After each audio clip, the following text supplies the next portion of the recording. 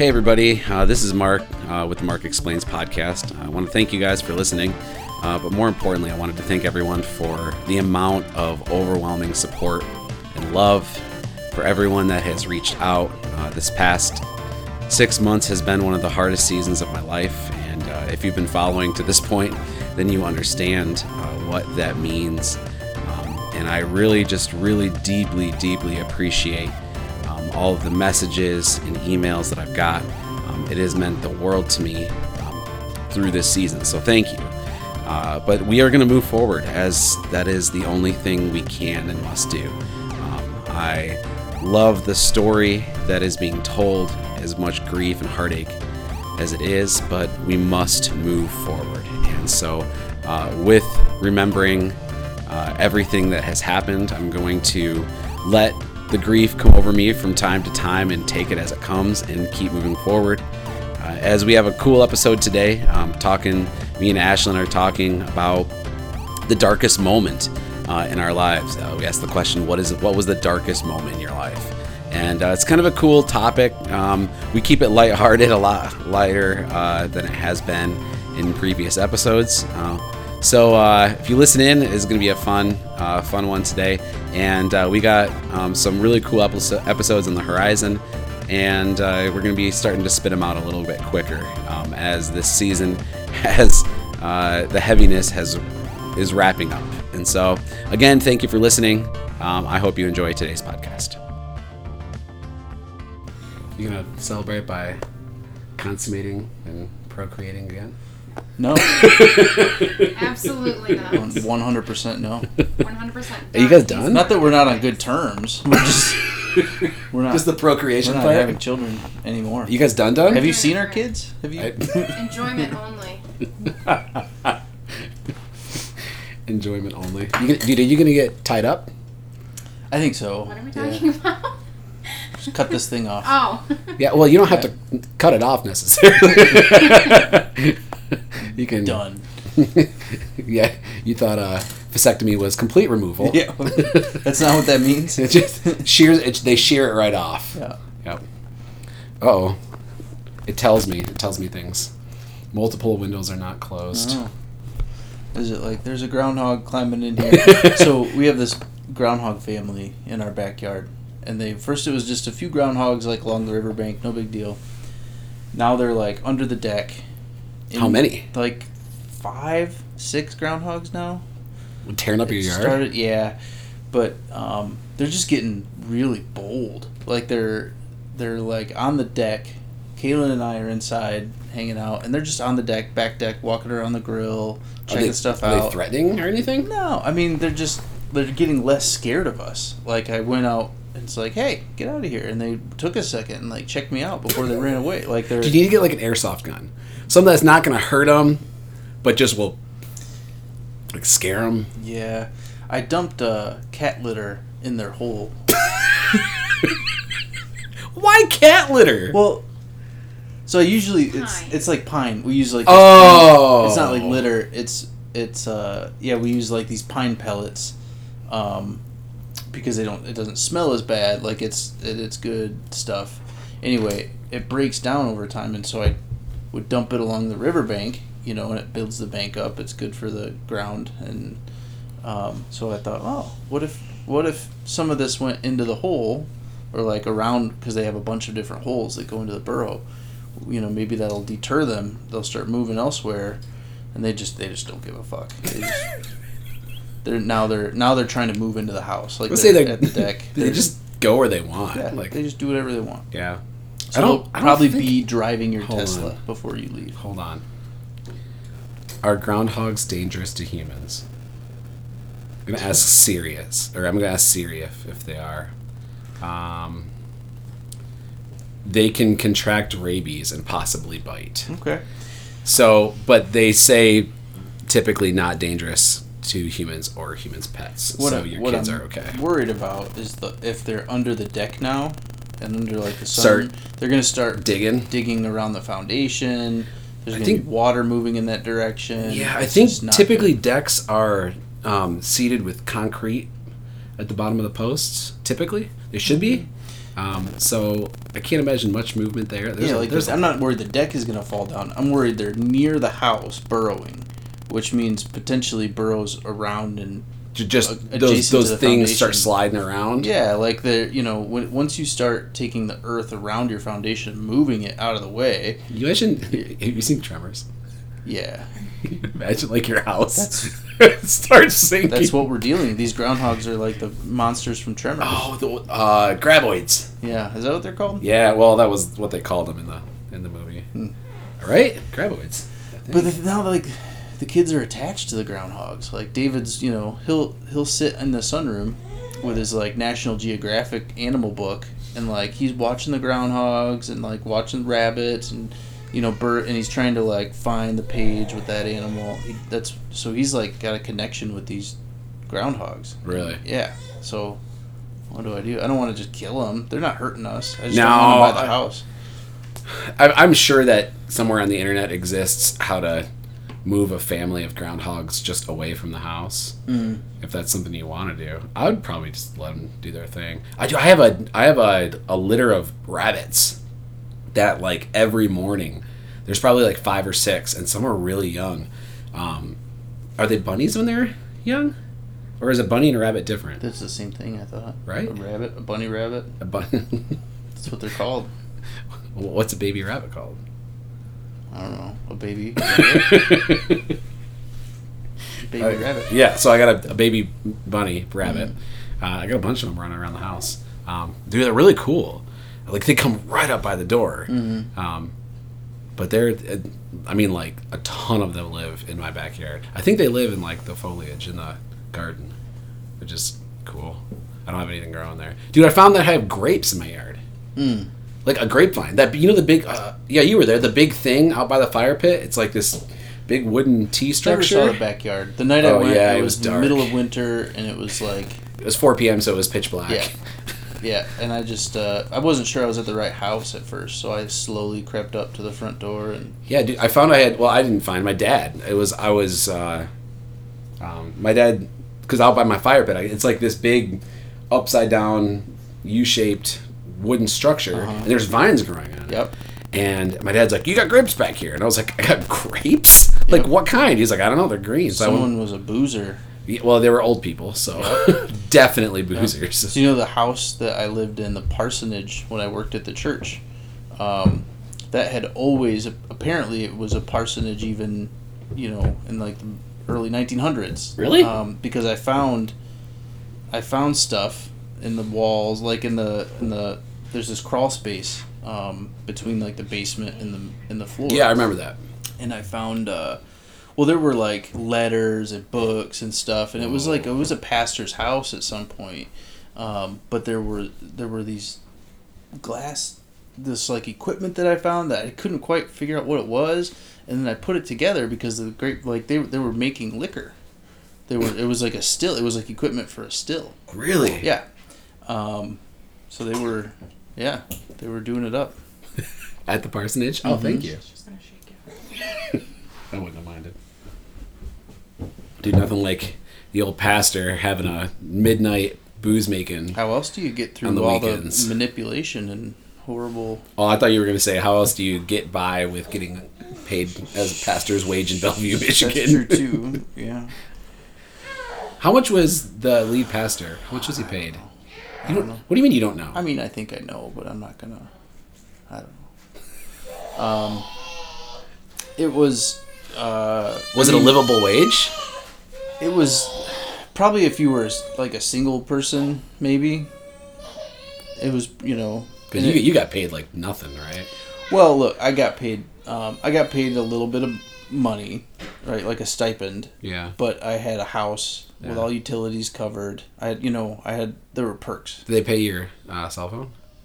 No, they didn't pay my cell phone, but I could go over to the church because I lived next door and take a dump anytime I wanted.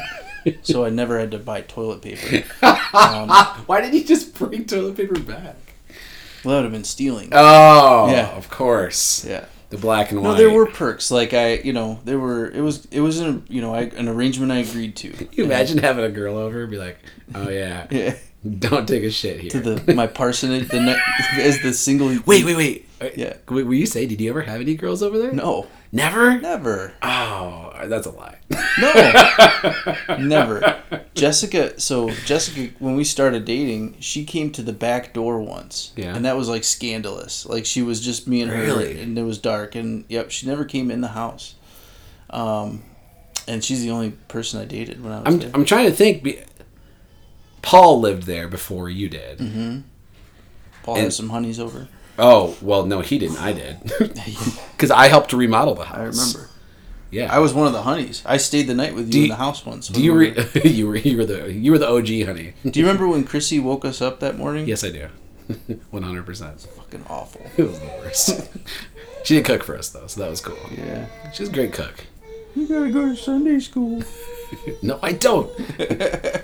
I'll give you one guess on the honey that I had over there. OG youth group girl. Rachel? Yeah. Mark. We didn't do anything real bad. Okay. Just making out here and there. So anyway, I was paid a stipend. But again, it was an arrangement I agreed to. There was no way that I was gonna like progress through life in that arrangement, right? Like it just, I had to get a job, so I did. Yeah. Because there's no corporate ladder.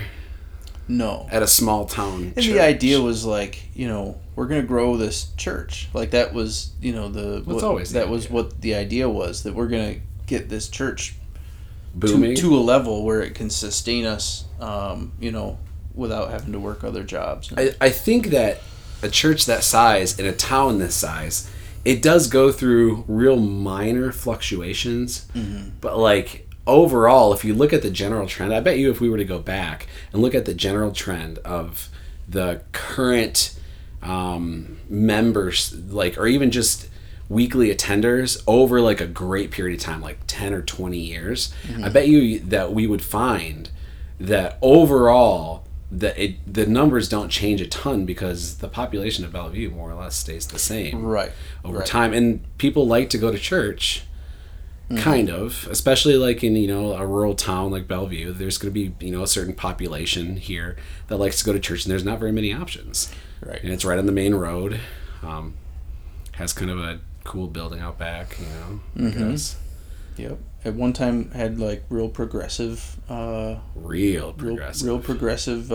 associate pastor. Yeah. Trying not to give himself away.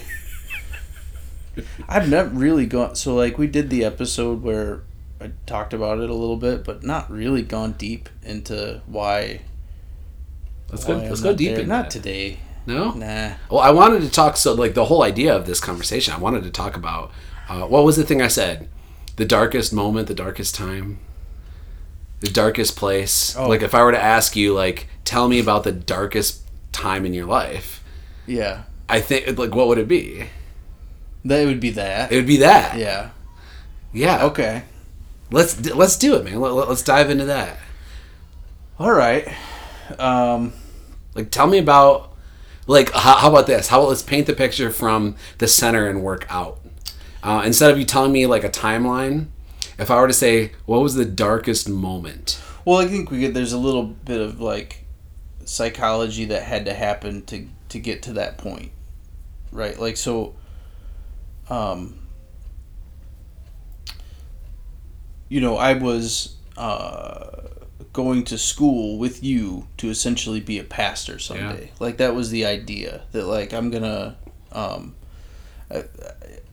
I had to take it to an extreme. Like, I can't just be, like, a Christian, now that I have this belief set. I have to be the most extreme version of that I can the only path that you have if you go to Master's Commission is... Right.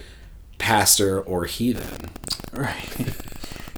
Like, that's it. You become a pastor, or you go back into the world of Satanism. How many people got out and just went and worked a normal job that were thought of as like, oh yeah, less than? Great. Yeah. Oh. That's everybody. Everyone that went out and got a regular job you thought less than. Yeah. Like Matt Liu, great job, man. Yep. Crushed it. Yep. Landed the Plutes. The Plutes, the Louis, That's about it.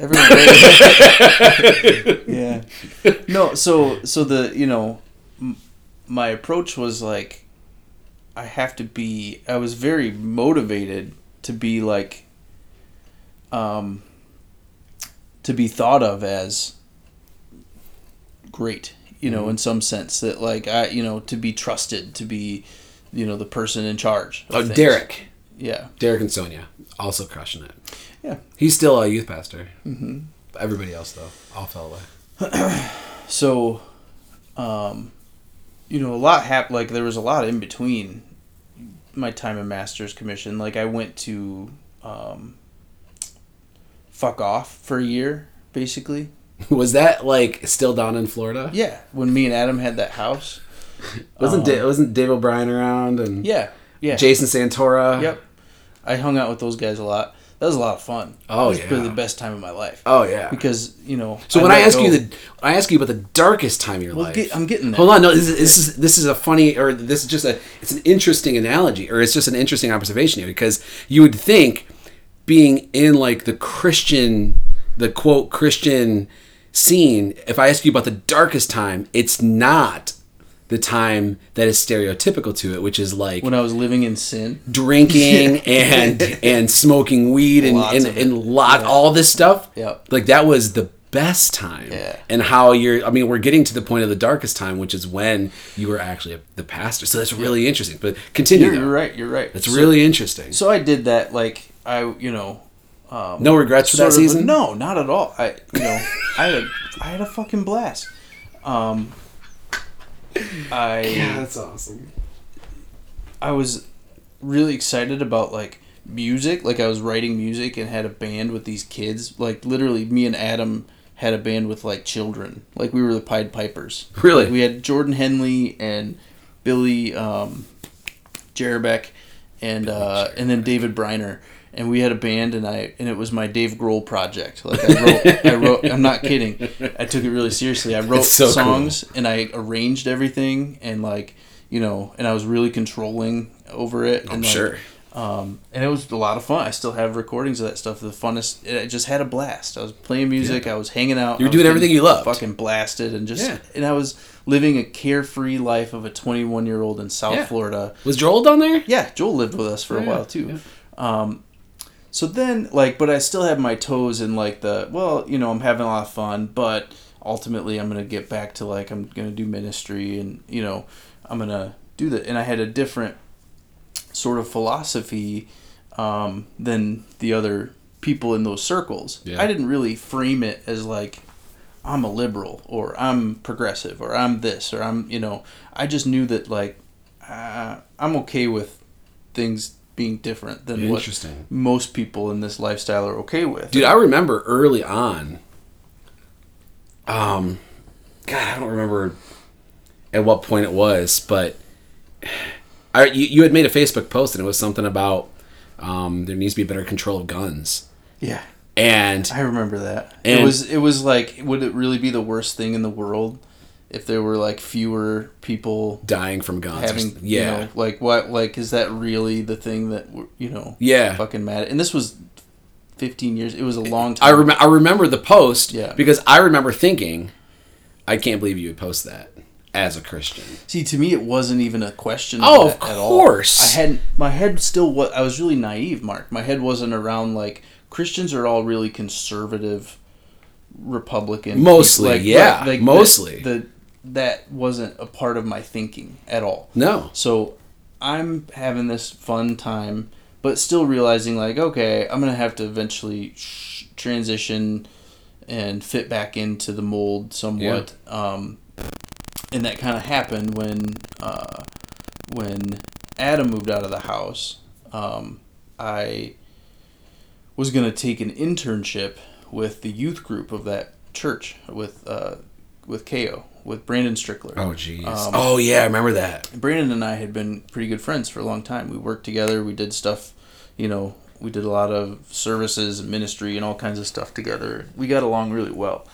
So, it's all kind of set up. I'm going to do this internship. I think I remember you telling me about that. And I'm having a real fun night one night at some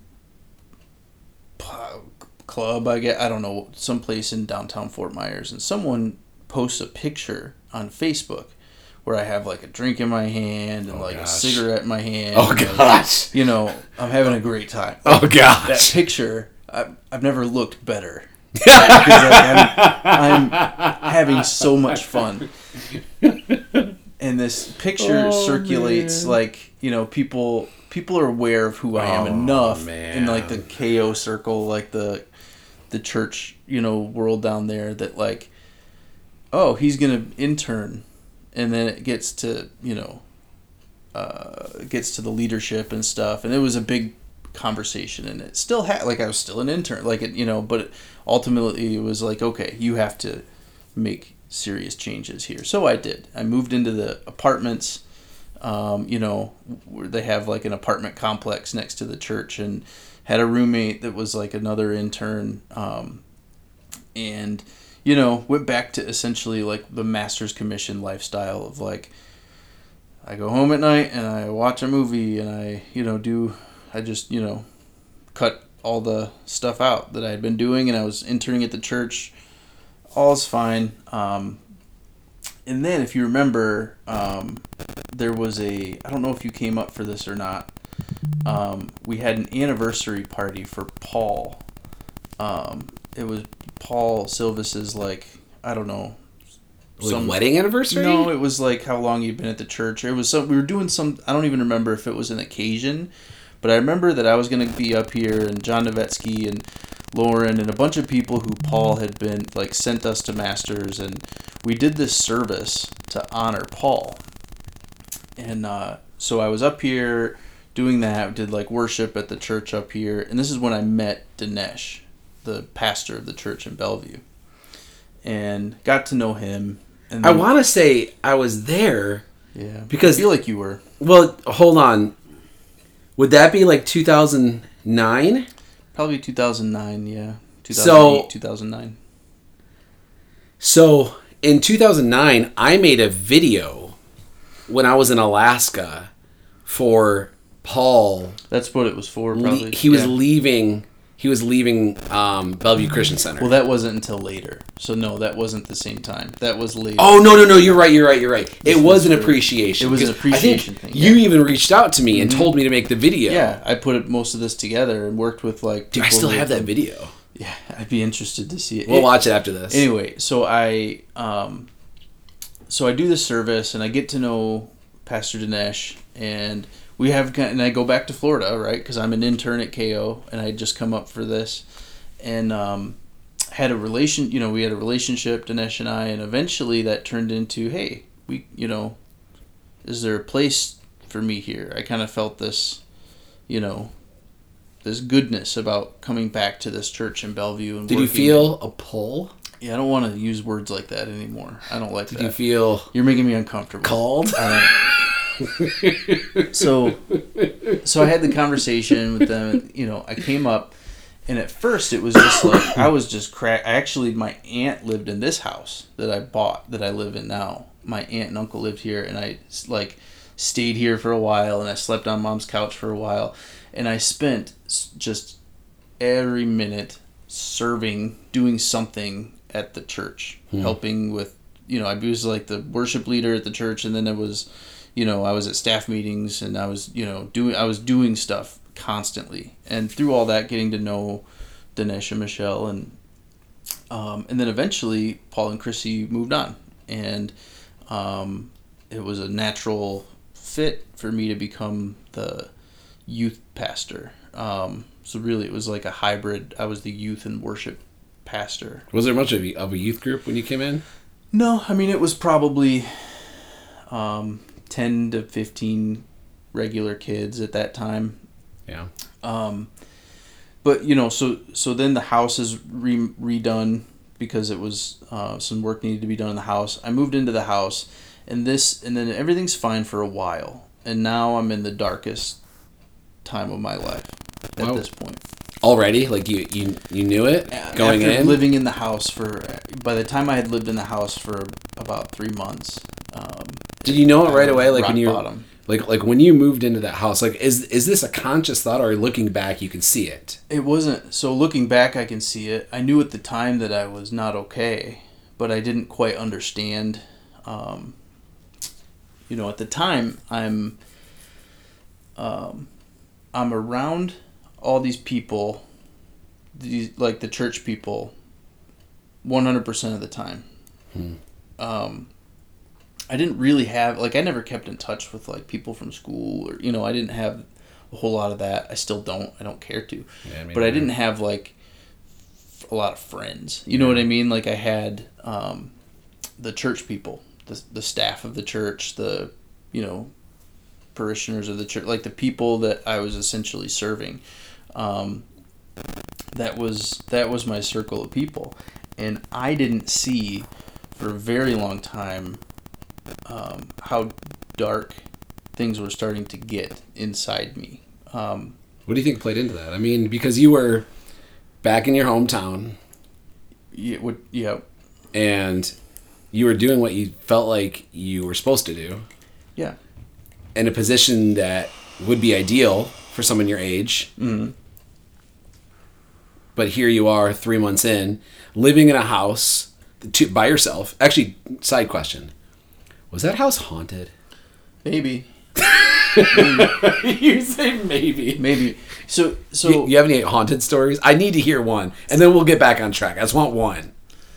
It could have been haunting stuff. It could have also just been like some psychosis, because I was like, okay. I started to get like hypochondria, where I thought I was gonna die. Like, I had a headache for like a couple months straight, and like Whoa. Weird stuff started happening, like where I just had like nerves in my body that were kind of fucked up and doing weird things. I went to the doctor in town, Dr. Frankenstein. Dr. Frankenstein is his real name. He passed away in last year. Oh, that's too bad. And Dr. Frankenstein was notorious for like, you don't feel good? Xanax. You don't feel good? You need some sleeping pills. He was an actual doctor, right? He was a real doctor. But he did house calls. Yeah. So he was like the old-fashioned Nobody house. sue me, please. I don't know if he did. I mean, he just, he was, he listened to you and, gave you what you felt you needed. And I didn't even know what I need. I just knew, like, so I'm in his office and I'm like, man, doc, I've got cancer. I'm not okay. This whole time, I'm just lonely and I'm stressed. Yeah. I'm under a lot. Like, I was constantly performing. I was doing like 5 or 6 worship services every week. I was preaching once or twice or 3 times a week. Because you'd preach on Wednesday. Yep. Wednesday, a lot of Sunday nights. Occasionally Sunday mornings, so I just did. That church ran because of you. You did everything, right? More or less. So I was telling him what was going on with me. And, yeah, I don't want to say that. A lot of people behind the scenes made a lot of things happen. Well, I know, but you orchestrated it. Yeah, I mean, it was, I took on the role of, like, administrative pastor, the associate pastor of the church, where, and I took it to an extreme. I wanted to turn this into a living. I wanted to not have to get a job, essentially. So I was telling the doctor, like, everything's going on with me, and he was checking me out and, like, feeling he was like, you're under a lot of stress. You're really stressed out. And I was like, oh, wasn't aware, like I never thought that stress would, contract itself into my body in a physical way. Stress is a wild thing. Yep. So he gave me like some Xanax and some sleeping pills to help me sleep. And so the haunting was essentially like the first time I think I took both. And I don't know if I was supposed to take both. It was just, I'll try this out. Yeah, I felt like someone was in my room. I was like frozen at night. Like I was, how there's like sleep paralysis and that's normal. Yeah. But like I was fully conscious and like couldn't move. And then some versions of sleep paralysis, you are conscious, but in almost like an altered state. Yeah. So this is what happened. There was basically like a demon poking me in the back or something. That was. But I'm sure again it was just like a mixture of extreme depression that I was feeling and. So it wasn't all that. The enemy. No. So through all this, this is what in retrospect I didn't see it at the time, but I see it now. I was constantly around people who I didn't like. Right? Like I was around these are nice people. Don't get me wrong. I don't want this to be misconstrued. Like I guess I just said it in the worst possible way I could have said it. No, I want you to be honest, man. That's what this is about. Honesty. I would have these conversations with like leaders in my youth group and other leaders in the church about things like hot button issues like gay marriage and because you're definitely progressive, right? So I was like, I had to hide it in weird ways, but I didn't. So like I would have these conversations and I just started to realize like most of the people that I am around, that I'm leading, that I am serving, we don't think of Jesus Christ as the same person. No, definitely not. And I really struggled with that. I was getting credentialed, so I was going to classes every month and doing this classwork and meeting with other pastors and youth pastors and presbyters of the Assemblies of God, and just starting to realize like I am not like these people. I'd never been a real political person. In politics, it's really cheap to say something like, well, politics isn't everything. The reality is what you believe and value about the world is everything. It is everything. So when people say, well, you shouldn't talk about this or this because it can be divisive, I had such a hard time with that because we're talking about the things that impact human beings every day. These things matter. Yeah. If I'm going to say that I believe in this, all-powerful, all-loving God who, rescued us, I'm like, you have to look at all of the things that go with that. And what I had the hardest time with people who were Christians or longtime Christians who just believed in a different Jesus than I did, right? They believed in a Jesus that they believed in a Jesus that cared more about gun laws and abortion laws and legislating morality. Well, speaking from one that redeems, deep experience, the church I grew up in, and the people that taught me the ideals that I believed, and I'm going to reemphasize that, I believed ideals that were taught to me, not foundational to some greater truth. Everything I believed I was taught. Everything that this church group, I mean, it's not just one church, it was the entire church, is black and white. And that's because religion is very often black and white, because the human brain is biased to certainty. And so if you can be really confident certain authority figure, I mean, you think about like some of the biggest authority figures in the church, like Joel Osteen and Jakes, TD Jakes, and like these are the most confident men. I mean, granted, I actually kind of like Joel Osteen. I think he's a snake, but he has some great content. I mean, but like with this said, like confidence. It's not that these men are these incredible leaders of God. They're confident, and they happen to be raised. I mean, like Stephen Furtick, one of the most confident men I've ever met. I got to meet him and hang out with him down in Florida. He obviously is not from there; he's from North Carolina, but came down to Florida when I was down there at Potential Church. And I got to hang out with him. He's super cool, really nice, so confident. People are drawn to confidence, and the human brain is biased towards certainty. So if I'm a scientist and I come to you and I'm like, all right, so we've dated this Earth, And we're fairly certain that, it's like 4.2 billion years old. But, like if better science comes out, then, that'll change. That's the beauty of science. It's not certainty. It's just like we have a pretty good understanding. Mm-hmm.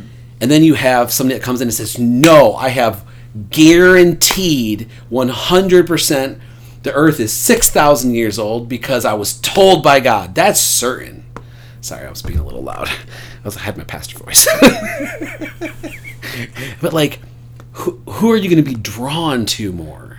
Like, naturally, people are drawn to certainty. And so these things that you're talking about, these things are gray. Like, these things that are important in this world, like gay marriage, and I mean, honestly, the whole gender construct as a whole, like, these things are gray. These are spectrums that people like to put a black and white on because they want to have a stance on something that really is very complex. And so in order to have a stance, you have to come to an arrival. Yeah. In order to come to an arrival, you need something that's black and white in a lot of people's minds. And it's like where you and I sit, it's like, well, I'm going to accept everybody because there is no black and white. It's a world of sliding scales and grays of every shade. And so I need to, by default, accept every single person regardless, because there is no black, there is no white. Yeah. So, I'm living at the house, and in discovering for the first time that I have pretty intense depression and sadness and anxiety, and the anxiety is what got me the worst, because that, then I would just go into these crazy Google searches where I just think I'm dying of it. I'm thinking there's no way that I'm not gonna die. Did you know that you were depressed? No. So, and I'm around people, and I'm starting to become conscious of, like, I'm not like these people. And my version of the gospel is that Jesus died for everybody. Full stop. And never thought that would be so controversial, did you? Yeah, right. That's not what people thought. No. It's not what people think. Well, he died for you, but you have to do X, Y, and Z. You have to change your life and sanctify it, and It's not like he just died for you. Yeah. Period. So, I'm at these classes for my ordination, my credentialing, and I'm starting to get to a point in that where I'm gonna eventually hit the first level of I forget if there's 3 steps. It's like certified, then licensed, then ordained. So I'm at the point where I'm going to start the process of like interviewing with presbyters, because that's what you do in the Assemblies of God. It's a pretty serious, intense. Yeah, but everyone knew everyone. Like, I had known these people, I had worked with them. Like, I did stuff around the state, for other churches, like because I got to know and networked, and I wanted to grow a career out of this. So I had done like youth events in other towns and stuff around. So the pastors, the people who were these presbyters, I had gotten to know them. So there was a familiarity. Is my cat making you nervous? Not me. Okay. He likes you. So I was developing this familiarity with them. It wasn't that big a deal, but I was starting to learn about things that the Assemblies of God, you can't really struggle with certain fundamental truths. No, you're not allowed to. I mean, there's some you can. There's some that are like, okay, you can, you're wrestling with this, but ultimately, if asked by somebody, you agree with. Oh, of course. Well, in theory, they say you're allowed to struggle with those things, but really, if you're somebody in an authority position, you're not allowed really to struggle with those. So, those conversations started to make me feel like there's something more to this than what I've always thought is there's this big ultimate God, and we are doing our best to figure him out and to love him and to receive word from him in whatever way we can and give it to other people and enrich them and bring them along on our journey. That was kind of my belief about what this was, about what Christianity was in a big macro sense. But what I was learning from all these conversations was this is very constructed. This is very, like, I have to, do certain things and believe or say I believe certain things. And that is not authentic at all. And if there's one thing that I held on to, from Master's Commission, it was that theme of authenticity. I took that shit to heart. I really tried to change who I was at a core level to be authentic and to be the real me at all times. Right. That's really ironic. So I that was just a part of my personality. Like I struggle with this inauthentic nature of saying that I believe baptism in the Holy Spirit is 100% every time accompanied by speaking in tongues.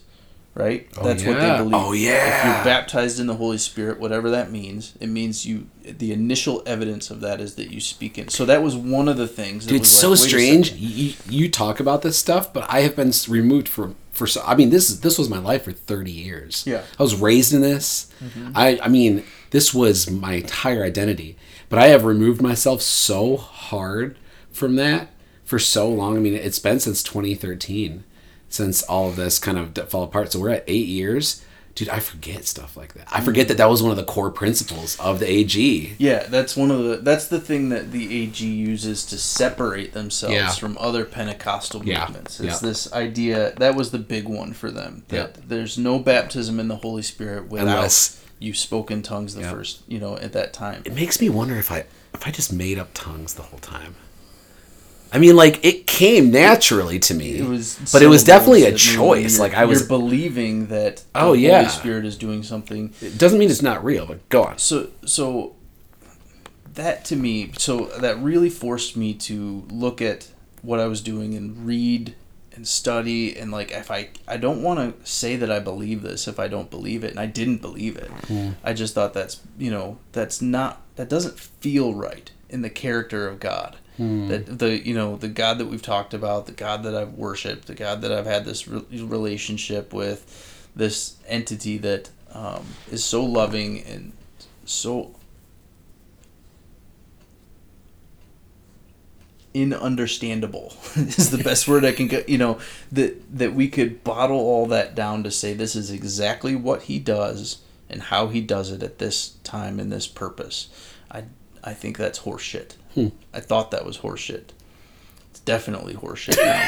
It definitely is horseshit. So I struggled with that. And then, through this time, this is the part of the story that I told in that other episode, I'm also seeing Jessica and, developing a relationship with her. And you met her at the church? Yeah. She visited one day with her family. Her brother and his wife were members of the church, and she came. Do you remember the very, very, very first time? Yep. You notice when anyone new, Pretty girl comes in, notice. Sure.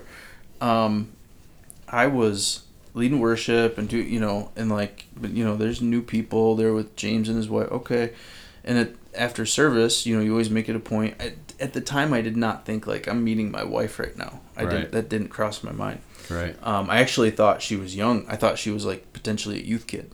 So I invited her to youth group when I met her. I invited her to come to youth group, and we hit it off and we started talking and we have this relationship. Well, it was weird, man. The people in the church it felt like trying to protect me from this outside person who wasn't, and there was some of that going on. There was some weirdness about who is this girl, what's she gonna do, is Ashlyn gonna, it was I was the church's baby in some weird way, and they were trying to protect me from, because of a woman's just gonna ruin you. Yeah. So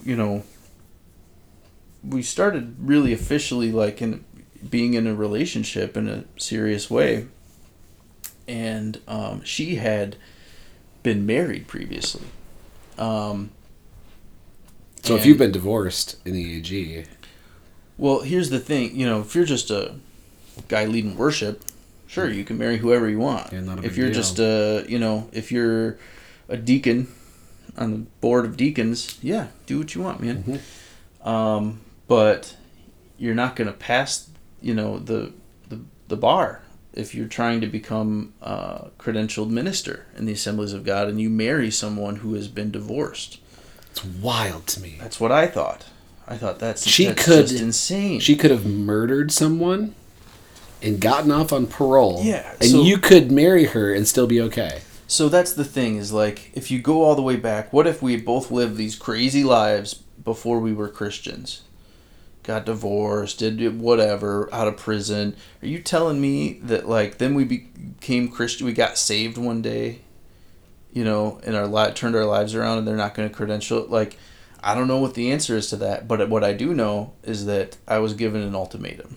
Isn't the whole idea of the Christian faith redemption, like, you no longer are held for the sins of your past? That's the thing. And really, in this case, it wasn't even a sin of her past. She had a husband who was abusive and awful, and it was a horrible situation that she thankfully got herself out of. Yeah. But, it was put to me as, you're going to have to make a choice here.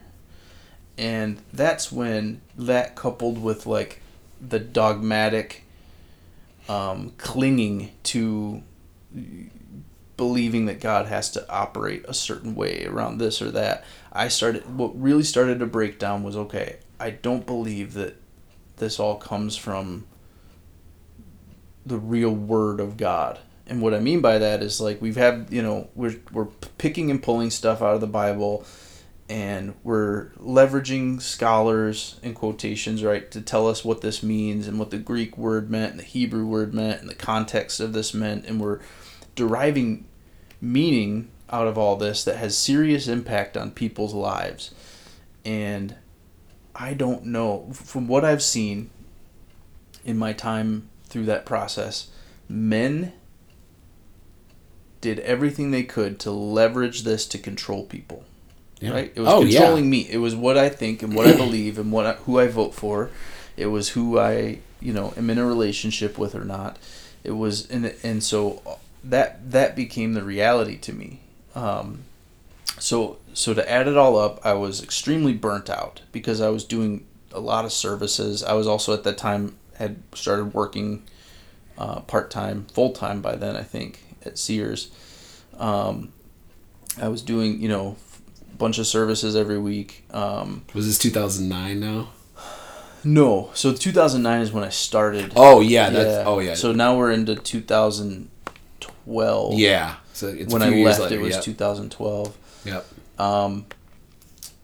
So I have this serious conflict of, what I've always believed about who God is versus what this organization, and really, if you look at it, any organization tells you who God is.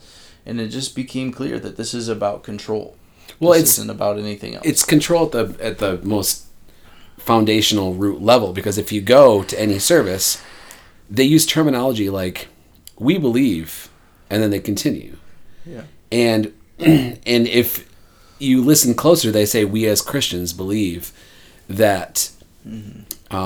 Like, for example, what were you just talking about? We for Christians, we believe as Christians that when the Holy Spirit comes into you, that you will speak in tongues. We believe that as Christians. And if you identify as a Christian, they are literally manipulating the way you think about yourself to where you are forced to change the way you think. Otherwise, you're no longer a Christian, because Christians think this way. Christians believe this. But if I don't believe it, then I'm not a Christian. I have to change. It's control. But Christians would believe something else entirely if we had said, this is what it actually says, or this is what these words actually mean. Oh, yeah. This is, we took a couple stories of things that happened and we said this is what always happens. Yeah. You know? Oh, yeah. It's. I mean, it's so much more than that. But the whole terminology, the entire idea of the church is control. Mm-hmm. The entire idea is control. That's what it always has been. I mean, when Constantine put the Bible together in 300, it was to control the women using the church in the political sense. It was political. It was entirely political. Yeah. And it's just grown since then. So that was where my head was at. I had, these conflicts around belief swirling around that, I think that so what all that amounted to was, well, if we're trusting, I believe, falsely in people to determine what these words mean, we have to kind of go back and look at, well, who wrote the words in the first place and who determined which words were canon and which ones weren't. Oh, yeah. Well. And then, so that's when, I'm there as a working pastor in the church. It's funny how you were working through that. Yeah. And I was at exactly the same time, because 2012 was when I started my deconstruction, because I went to college, and college gave me knowledge, and that knowledge made me feel powerful. Yeah. And I was like, I want to know everything there is to know about my religion. Them damn liberals will do to you. Send you to them damn liberal schools and get you all wound up. And I know, right? I mean, it's funny because I felt like if I knew a lot about something, I can talk passionately about it. Like, you want to talk about SpaceX right now, or space in general? Like, I could talk intelligently about it because of the amount of knowledge I have on it. Yeah. So I wanted to talk about my religion like that. So I did a whole bunch of research on Christianity. That was a bad idea, because my religion fell apart when I learned about it. Mm-hmm. And I mean, ripped at the seams. Mm-hmm. When I was like, oh my God, this is what my religion was based on? Like, the Dark Ages? Oh my God, dude. Like, Christianity is pure evil. Yeah, man. At the core. There's been a lot of horrific things done in the name of God. Oh, God. So that was, probably, that's when all that was going on. The thing is, man, I knew that Jess was right. I knew that Jess was good. Look at us now. It's been almost 10 years. We're happy. Like, we don't... You guys have been married for 10 years? Almost, I think, is it 2000? We got married in 2012. November 2012. My God, dude. So 2022 would be 10 years. Yeah. And the thing is, like, we're where we're at with, like, each other because we're not... Because we talk, because we deal with things, because we work on things, because we don't sit on things. And I feel like the example that I saw in that world was not really like that. So we dealt with it. But anyway, I knew that she was good. I knew that there's no way that you can tell me that God does not want this because of some, legality in what, that just is nonsense to me. And so with all of that happening, I just popped. My head just I knew I'm done. I have to be done. And this was end of 2012? This was probably early summer 2012, something like that. Spring of 2012, I think. And I left. I was done. It was really weird. Like, I didn't really tell anyone because I don't think I had fully understood all of it yet. I just knew that I'm in a situation that is not okay anymore. I'm not okay. And so I had to go. That's where I knew I was. It's in retrospect that I can put all of the pieces together and fully understand it, I think. But I left. And it was, I gave them some notice. And they had a goodbye service for me and let me speak and do, and it was all nice and all fine. Did you do the sermon? Yeah. Yep. What did you speak on? I don't remember. Really? Yeah. I don't know. I don't remember. I have some recordings of, like, Steve always recorded me on Sunday mornings. So I have CDs or, really? Somewhere, yeah. Oh, that's weird. I had some bangers. You got a couple that slapped. Yep.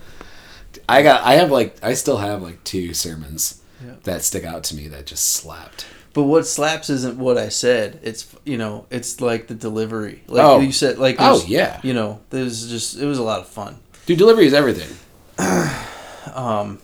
So that's the story, and then Jessica and I almost immediately got married. Like months later, we were married. Yeah. Wow.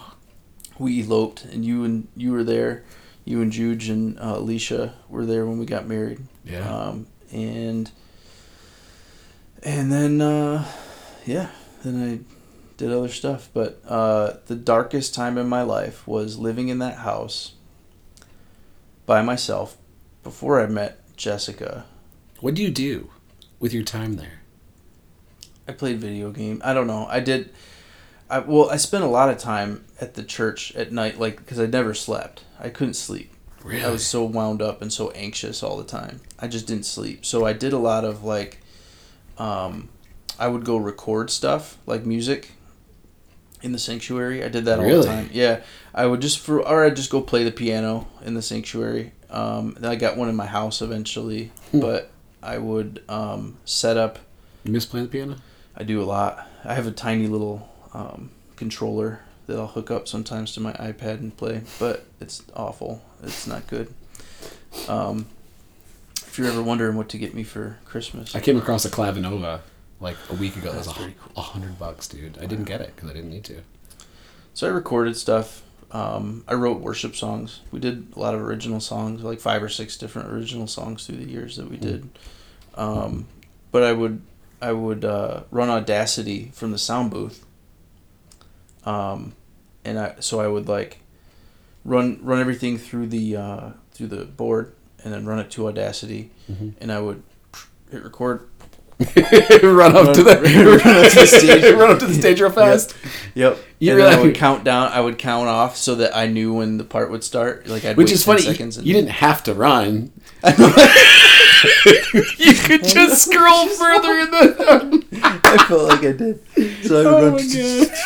And I would do like a scratch track, right? Just vocals for sure. and guitar. And then, all right, there's the scratch track. So then I would run back to the sound booth, hit record, and I had an electronic drum set, and I would lay down a drum track. So I would just record different stuff, and I spent a lot of time doing that. Other than that, I played video games and.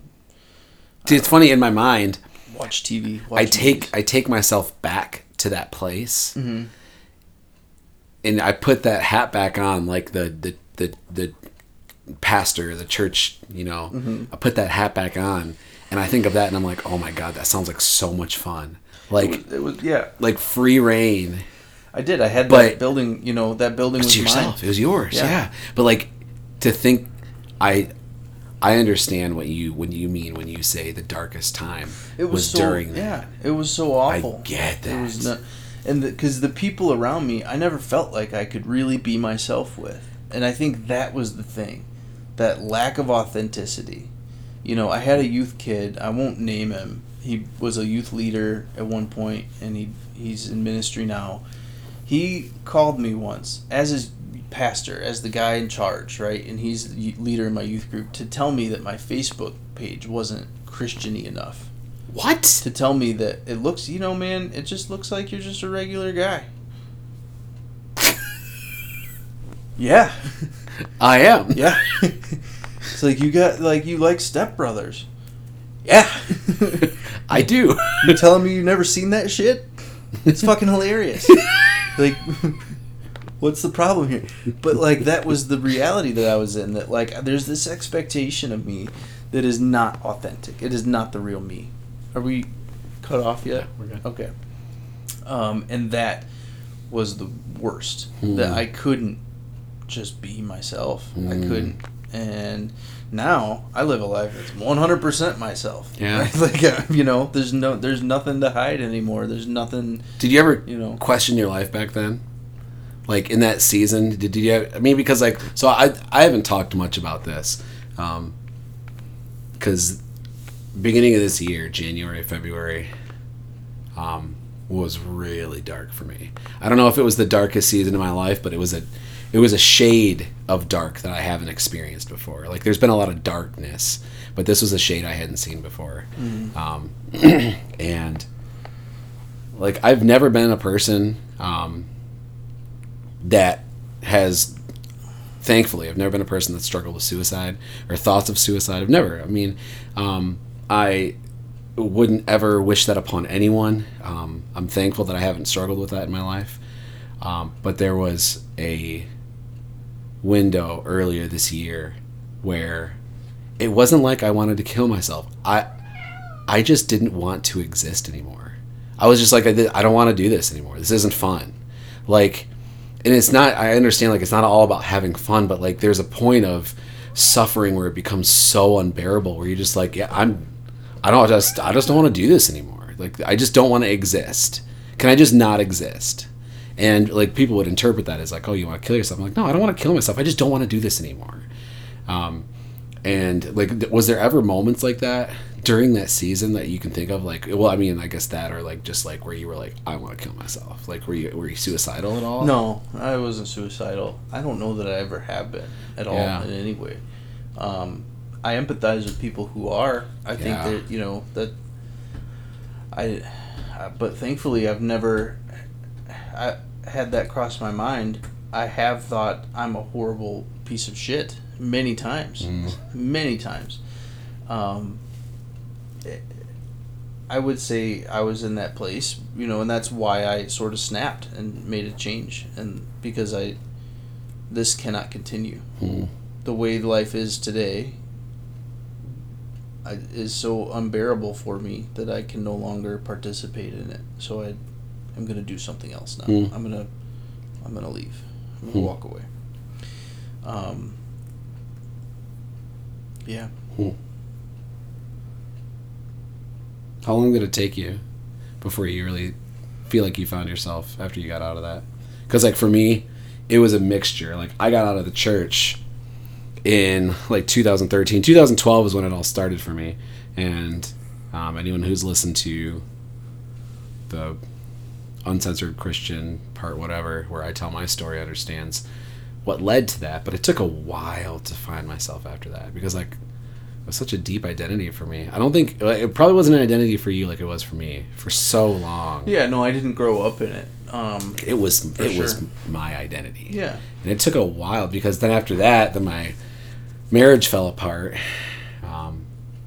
You know, I've spoken this before. I really think my ex-wife Juge, I thank her. I call her my jailbreaker. I mean, she's many, many things, but one of the titles that she holds in my life still, and this is just to me, and I don't even think I've ever been able to tell her this, so if she ever listens to this, she'll know. But I call her my jailbreaker because I feel like I was living a life. The best way I can describe it is like, you weren't free unless every part of you is free. Like, if you're in a jail but there's a window with bars and it's open to the elements and you can stick your hand outside, your hand is free, but you aren't. And so I was living a life like that. Like, most of me was free, but a part of me wasn't, and I was like, I'm free. And it wasn't until Juge broke me out of that jail cell. And the cell was protection. I was protecting myself against harm, against hurt. And Juge got the closest. She was the closest person. I let her in closer than anyone else, but still, not all the way. And when she left, that started a trek down a journey of unlearning so much. And it wasn't until about 6 months later that I realized that, and I wrote that saying and stuck it on my wall that says, none of me is free until all of me is free. And that's what stuck with me. And that's what I try to live. If any part of me is stuck, then all of me is stuck. Because I am not me without all of me. And that's like when you say like authentic, like you want to be authentic in your life. Like I think of I think of the word like integrity. It's an old baker's word. Bakers a long time ago used to check bread out of the oven for integrity. They would see if the bread was the same on the end as it was in the middle, as it was two-thirds of the way through. And if the bread was the same all the way through, then the bread had integrity. And I think of me like, am I the same all the way through? Like, is every part of me? Like, authentic? Is this really me? And so, like, when you say, like, you weren't yourself, like, what that tells me is, like, part of you was not you. Part of you was, like, in a sense, in that jail cell or, you know, like, in that protection mode because you couldn't be. You weren't allowed to be you. And now I see you now, dude, I see you in this house. Like, I love your life for you. Like, I love who you are, man. Like, I'm a better podcaster with you. Like, I'm deeply thankful for the person you've become. And when you talk about authentic, you are one of the most authentic people I've ever met in my life. At this point. And I've seen the struggle, but dude, I love the journey you've come on. And I love doing this with you because, man, I don't know how long it took you to get here, but it's not like you've arrived in any sense. You know, we never really arrived. But, dude, you're one of the most authentic people I've ever met. So, thanks, buddy. Yeah. I know you weren't looking for a compliment after all of that. And there's not a real concise answer to that question about how long it took. Took me a while. Yeah. I started to realize I was happy when we quit trying to find a church to go to. How many churches do you guys try out? I don't know. We lived in Battle Creek at first, and so I think we probably visited a couple churches in Battle Creek. Eventually we moved to Portage. We visited K First. I really like them. They're cool. I like Pastor Dave, but it was very clear that like we're not like this. This isn't us. And Jess agreed. It was for her too. Yeah, that was yeah. I think we're on the same page with everything as far as that goes. So I think the most concisely I can answer it is there came a time I think when we lived in Jackson when we kind of came to terms with the fact that like we're probably not gonna be a part of a church the way we used to be. And that's when I started to realize and put everything together. And that was years later. That was like probably 5 or 6 years after, maybe 7 years after all that kind of happened. And that's when, honestly, it was about the same time, living in Jackson, that you posted a question on Facebook about what people think of the Bible. Oh, yeah. Yeah. Oh, dude, that was... Wait. Was that in 2012 or was that like 2000? No, that was much later. So that was like 2017. Yeah, 2017, late 2017. So I was starting my podcast. Yeah, and I didn't know that. Yeah, I didn't tell anybody. Yeah, you didn't tell me. I wanted to get people's authentic answers. Yeah, and my answer was the letter F. Because I didn't know... Listen, I remember that. I didn't know you could save a post at that, like a boomer trying to use Facebook. I didn't know you could just like save it and go back and look. I did F because that's what you do. I wanted to follow them. Yeah, that's what F means. Well, in the Reddit world, that's what it means. Yeah. But I wasn't in the Reddit world yet, and I didn't know that. I wasn't honestly either. I just thought, I'll write F because I want to follow. I want to. Yeah, so it gave you notifications when people post. And then you were like, well, what the fuck does that mean? And so then I was like, well, I want to follow, and it turned into like, well, I guess you know what? I'll go ahead and tell you. And I said something along the lines of, I think the Bible is a cool thing with good stories that help us, see life in cool ways. But I'm just not sure anymore that it is the inspired, infallible Word of God. And that started a shitstorm. Oh my God! Like, people that which is funny because I just didn't say a thing. Yeah. I just Yeah, let you didn't it give an roll. opinion, but I was just Nope. like, you know what? This is it. This is the moment when I kind of come out in some way. And Yeah. I did. You know, I said, I don't know if I believe this. And You then came I out had, of the biblical there were closet people at that point. all over the country praying for me. Oh, yeah. I'm sure. Oh, I- yeah. Because I did that. There was, you know, this redemption has to happen now. Yeah. This coming back. Like, so that's probably when I was, that's when that happened. That's when I was finally myself and finally okay. Was when I probably wrote that comment on your Facebook post and said, I'm not sure that I believe 5 that. years. Yeah. And That's about what now it took I for me. think we're all in a simulation, and So I'm. I guess we're gonna tell the whole community about this. So since our simulation episode, which was not very popular with the masses. was it? Did we get bad feedback on it? No, I look at the stats. Oh, like the download. People The were like stats not were- interested. That's the best shit we've ever done. That was the best That's episode. if you're listening to this, Oh if you've my made it through God. this long in the episode, go back and listen to this. Maybe episode. It was so maybe I good. need to rename it because it was called "Are We Living in the Matrix?" Which Yeah. is, but that's a good title. Yeah, that because if our title follows is it up. Simulation Theory, like who's Yep. gonna download a Simulation Theory podcast besides the nerds? Yeah. But dude, that was such a great episode. Not popular though, huh? No, I think on an average episode gets about 1,800 downloads, and that one got like 400. Very low, very very very low. I would have thought that's the one that makes us famous. Dude, our most popular is LGBTQ with Robbie. Robbie, who doesn't like being called It doesn't Robbie. like being called Robbie. I don't know why I've ever started calling him Robbie. Robert. Yes. Bob.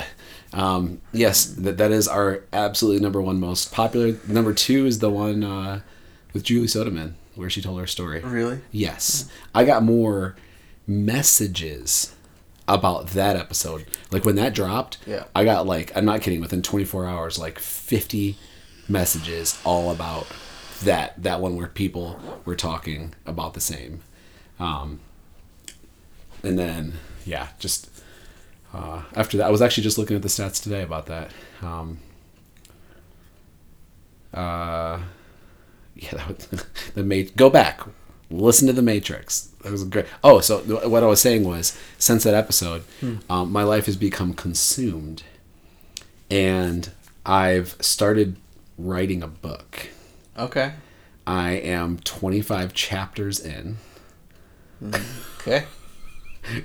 And at this point, I'm not even sure if it's going to be a book or if I'm going to turn it into a documentary about, well, I mean, simulation theory is going to be the general idea, but I don't even know what to call it. It's going to be something about reality. And it's dense, man. It's really dense. Yeah, it's pretty dense. The goal here is to finish that. Dude, I'm right. It's writing itself. There's so much content, but I'd like to go on like a TEDx and talk about it, and then I'd like to get a documentary and put it on Netflix. I think that's gonna be my goal. I'd like to get my kid to stop licking the refrigerator. I think my goal will happen before yours will. Different goals. I think my goal will literally happen before yours That's will. cool, man. Yeah, so maybe we'll talk a little bit.